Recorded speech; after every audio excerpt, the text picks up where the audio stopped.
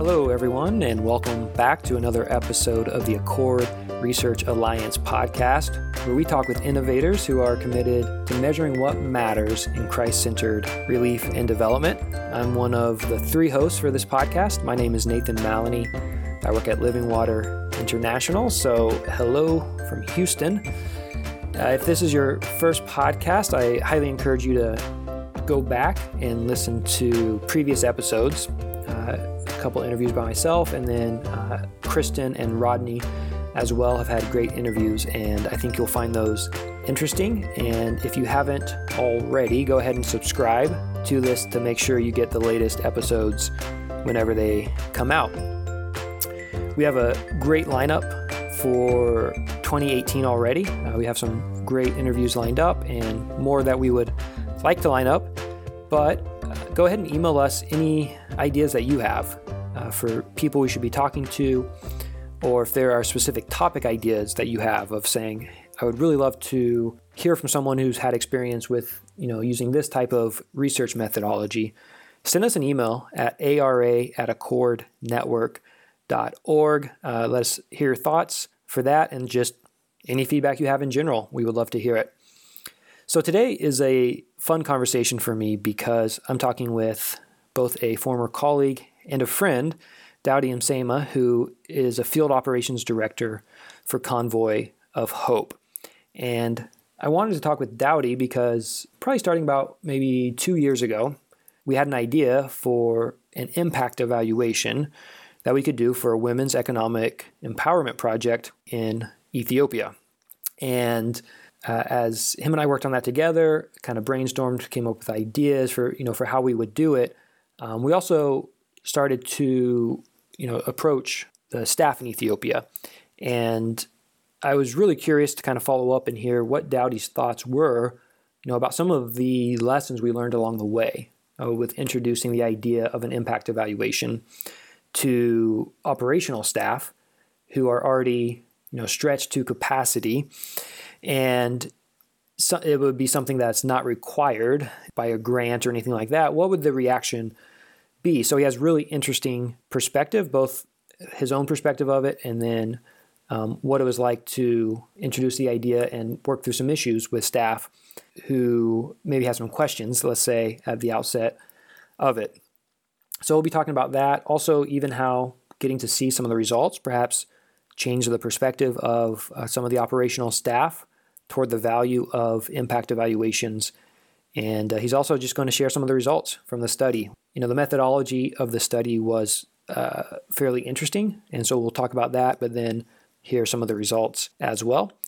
And so I think you'll enjoy it. I think there's some lessons in here for all of us as we think about how do we go about gathering evidence and measuring what matters. So with that, let's get started. Some people are very coldly scientific, and some people are the opposite. Most of us fit somewhere in between, but we fall in different points on that spectrum. Well, thank you for joining me, Daudi. I'm excited to have this conversation, and maybe we can start just if you could tell me a little bit more about Convoy of Hope and your role there. I'm so excited to be on the podcast.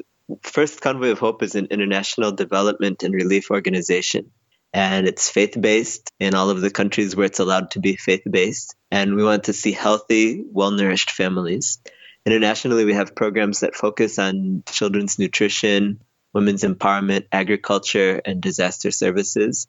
And about me, my title is Regional Field Operations Director for Africa and Asia. That's awesome. So I've gotten to see, obviously, the work firsthand and your passion for it. And today we're going to be really diving into one of the program areas for Convoy, which is the Women's Empowerment Program, and more specifically, this project in Addis Ababa, Ethiopia. So can you tell us a little bit more about this program and this project specifically, kind of the history of it and what it's hoping to accomplish? Yeah, the women participants, they receive training from our curriculum They receive a small amount of startup capital in kind as a grant, not a loan, as a grant. And then we have intensive monitoring for 6 to 12 months after that. And we do monitoring visits about once or twice a week. And the program in particular that we're talking about in Addis started in 2010. It was funded by a 3-year USAID grant. And during that time, exactly 1,200 women went through the program. And then after the grant, it was privately funded through Convoy of Hope.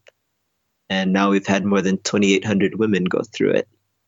Great. So as you're mentioning, so you're really focused on the operations and working with the country staff. So I'm just kind of curious, now looking back, when I came to you with this idea of saying, hey, can we look at doing an impact evaluation? Let's look at some of the women who graduated out of the program, back in 2012 and kind of seeing where they're at 4 years later. What was your initial reaction to that? I mean, what thoughts did you have? Is this something that you kind of jumped on, were excited about? Did you have concerns, hesitations? Just kind of looking back now, I'm kind of curious myself what your initial reaction to this was. Yeah.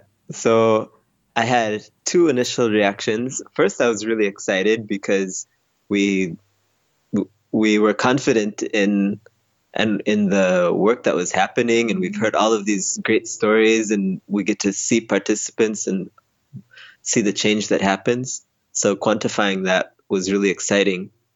I was worried that it was going to be really expensive by hiring an external consultant, but that was really important to make it independent and unbiased. So it's totally worth it. Yeah. So as a follow-up to that, I guess that was your reaction. What would you say the reaction of the country office and the staff in Ethiopia was to the idea of this? Well, some were really excited, like me, but initially not everybody saw the value in it. In hindsight, making sure that we were all together before starting it would have been helpful. Mm-hmm. So when I realized that not everybody was together, I made it a mission to be in consensus with the staff who didn't see value in it. And so we coordinated, we had meetings, we discussed it with them, but we coordinated with the external consultant in that, our Ethiopia leadership and our headquarters staff. After that, things went a lot smoother. Mm-hmm.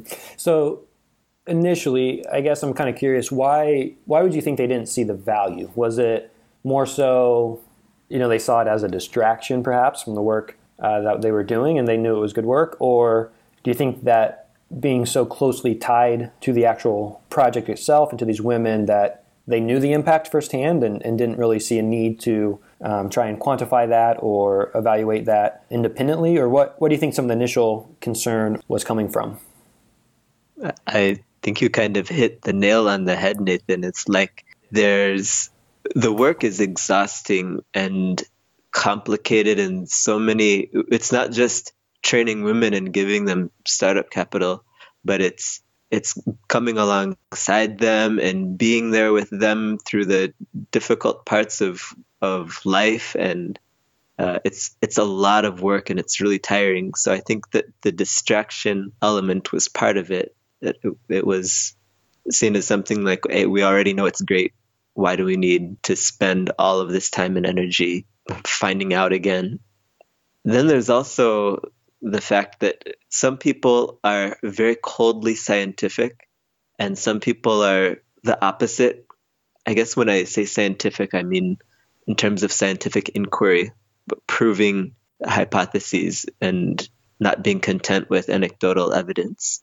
Most of us fit somewhere in between, but we fall in different points on that spectrum. So there were some people who didn't see the value in the effort to make it scientific in nature. Mm-hmm. Yeah, I can see that. And I'm not going to ask you where you think I fall on the spectrum of coldly scientific to not. But yeah, I think that is a challenge and something to consider is that for those of us perhaps that are thinking about empirical evidence and trying to prove impact, it's important for us to understand that we're not always on the same page with the rest of our teams on perhaps even the value of empirical research and kind of that harder scientific approach that you're talking about. And so, so I think there's challenges with that that have to be thought through. You can't just go in assuming everyone's on the same page with that, and not that that's right. You even necessarily even want everyone to be on that same page, but you have to realize that could be a barrier to things running smoothly.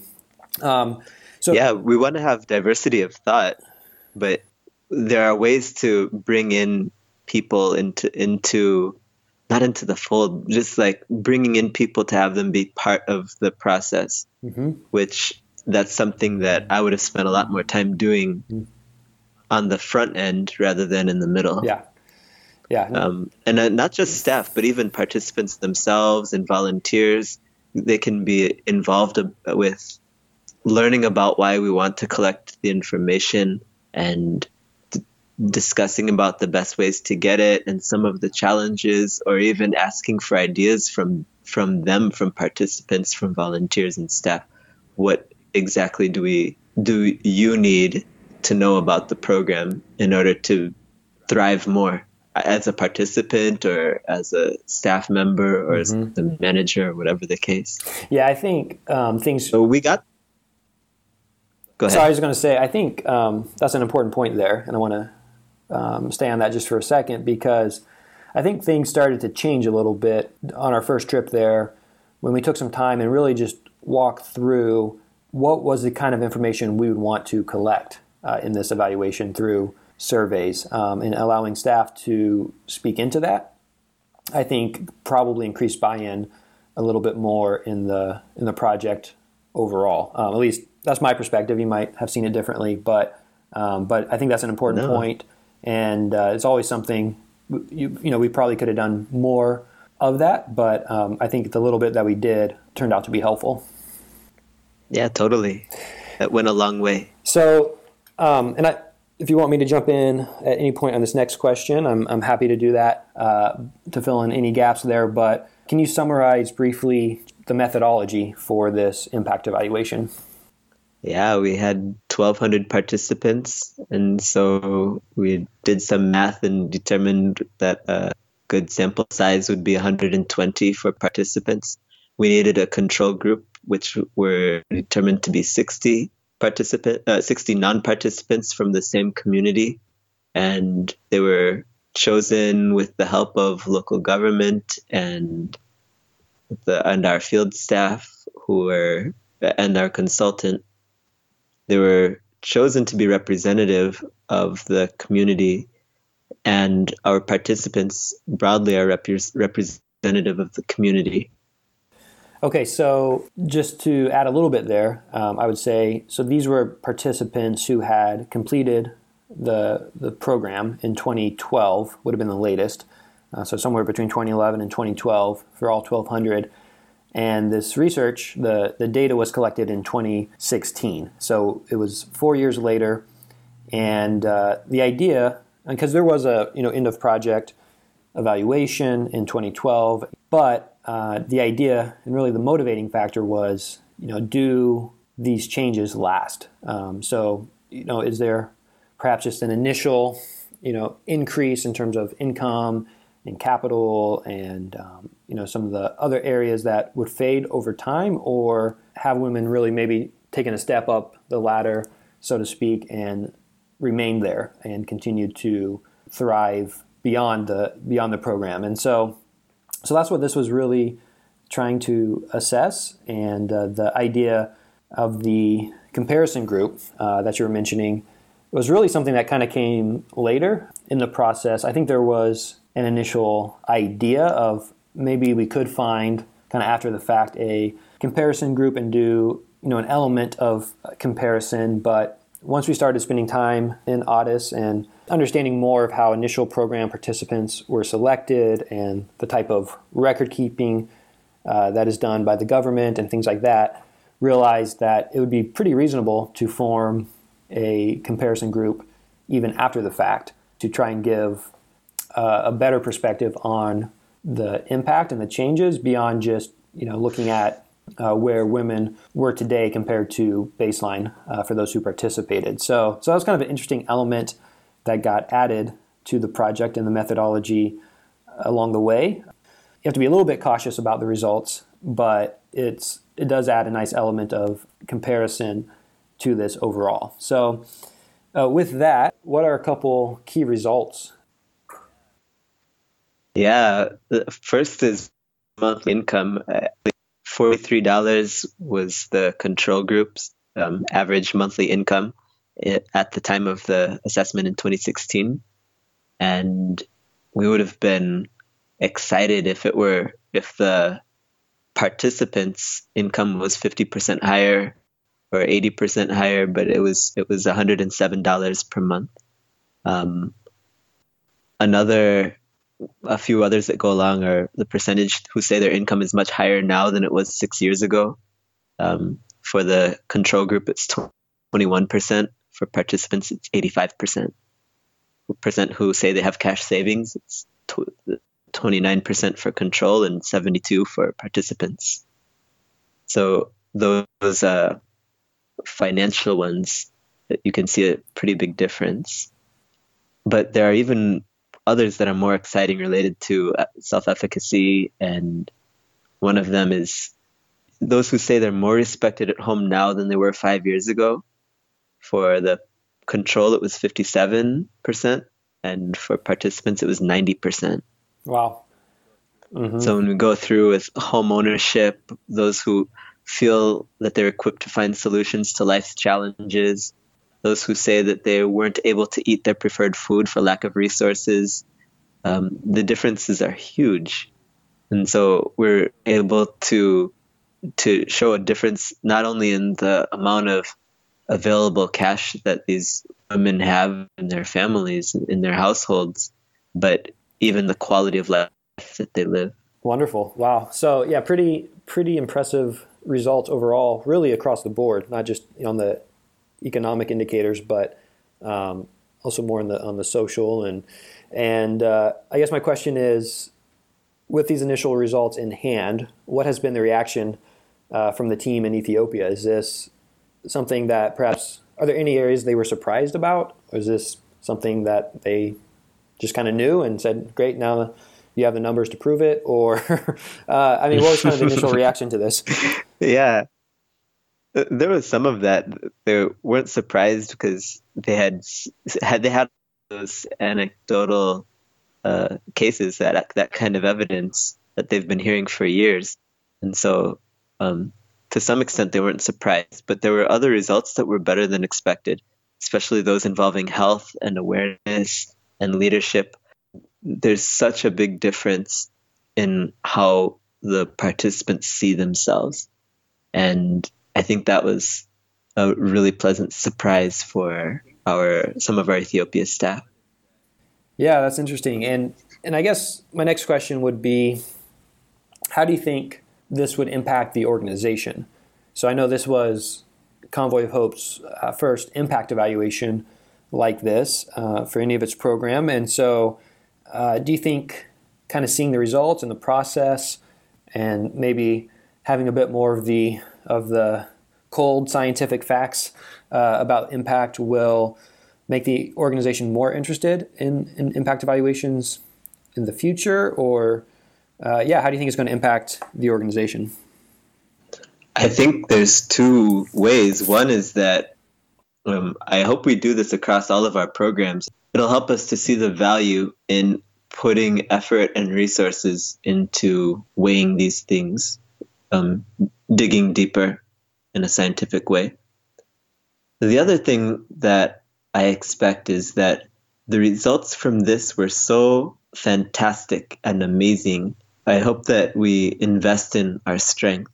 So if we want to see healthy, well-nourished families, we have indicators here showing how the Women's Empowerment Program affects food insecurity in homes.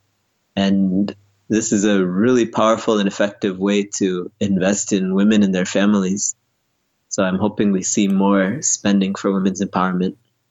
Yeah, and I hope so too. I having seen the program and the results of it, it's it's the kind of change that is truly lasting, I think. And this evaluation helps show that, 4 or 5 years after any sort of intervention, the gains that have been maintained and added upon. So I think with that, we'll probably wrap up. So thanks again. And I wish you the best of luck with this program. Hopefully it'll be something that can continue to scale up. And also with this study itself, hopefully it'll find a nice home at a journal somewhere soon, and we can all read it. Well, thank you very much, Nathan, and we hope to see you back in East Africa one of these days soon. Yeah, absolutely. Thanks, Daudi. Take care.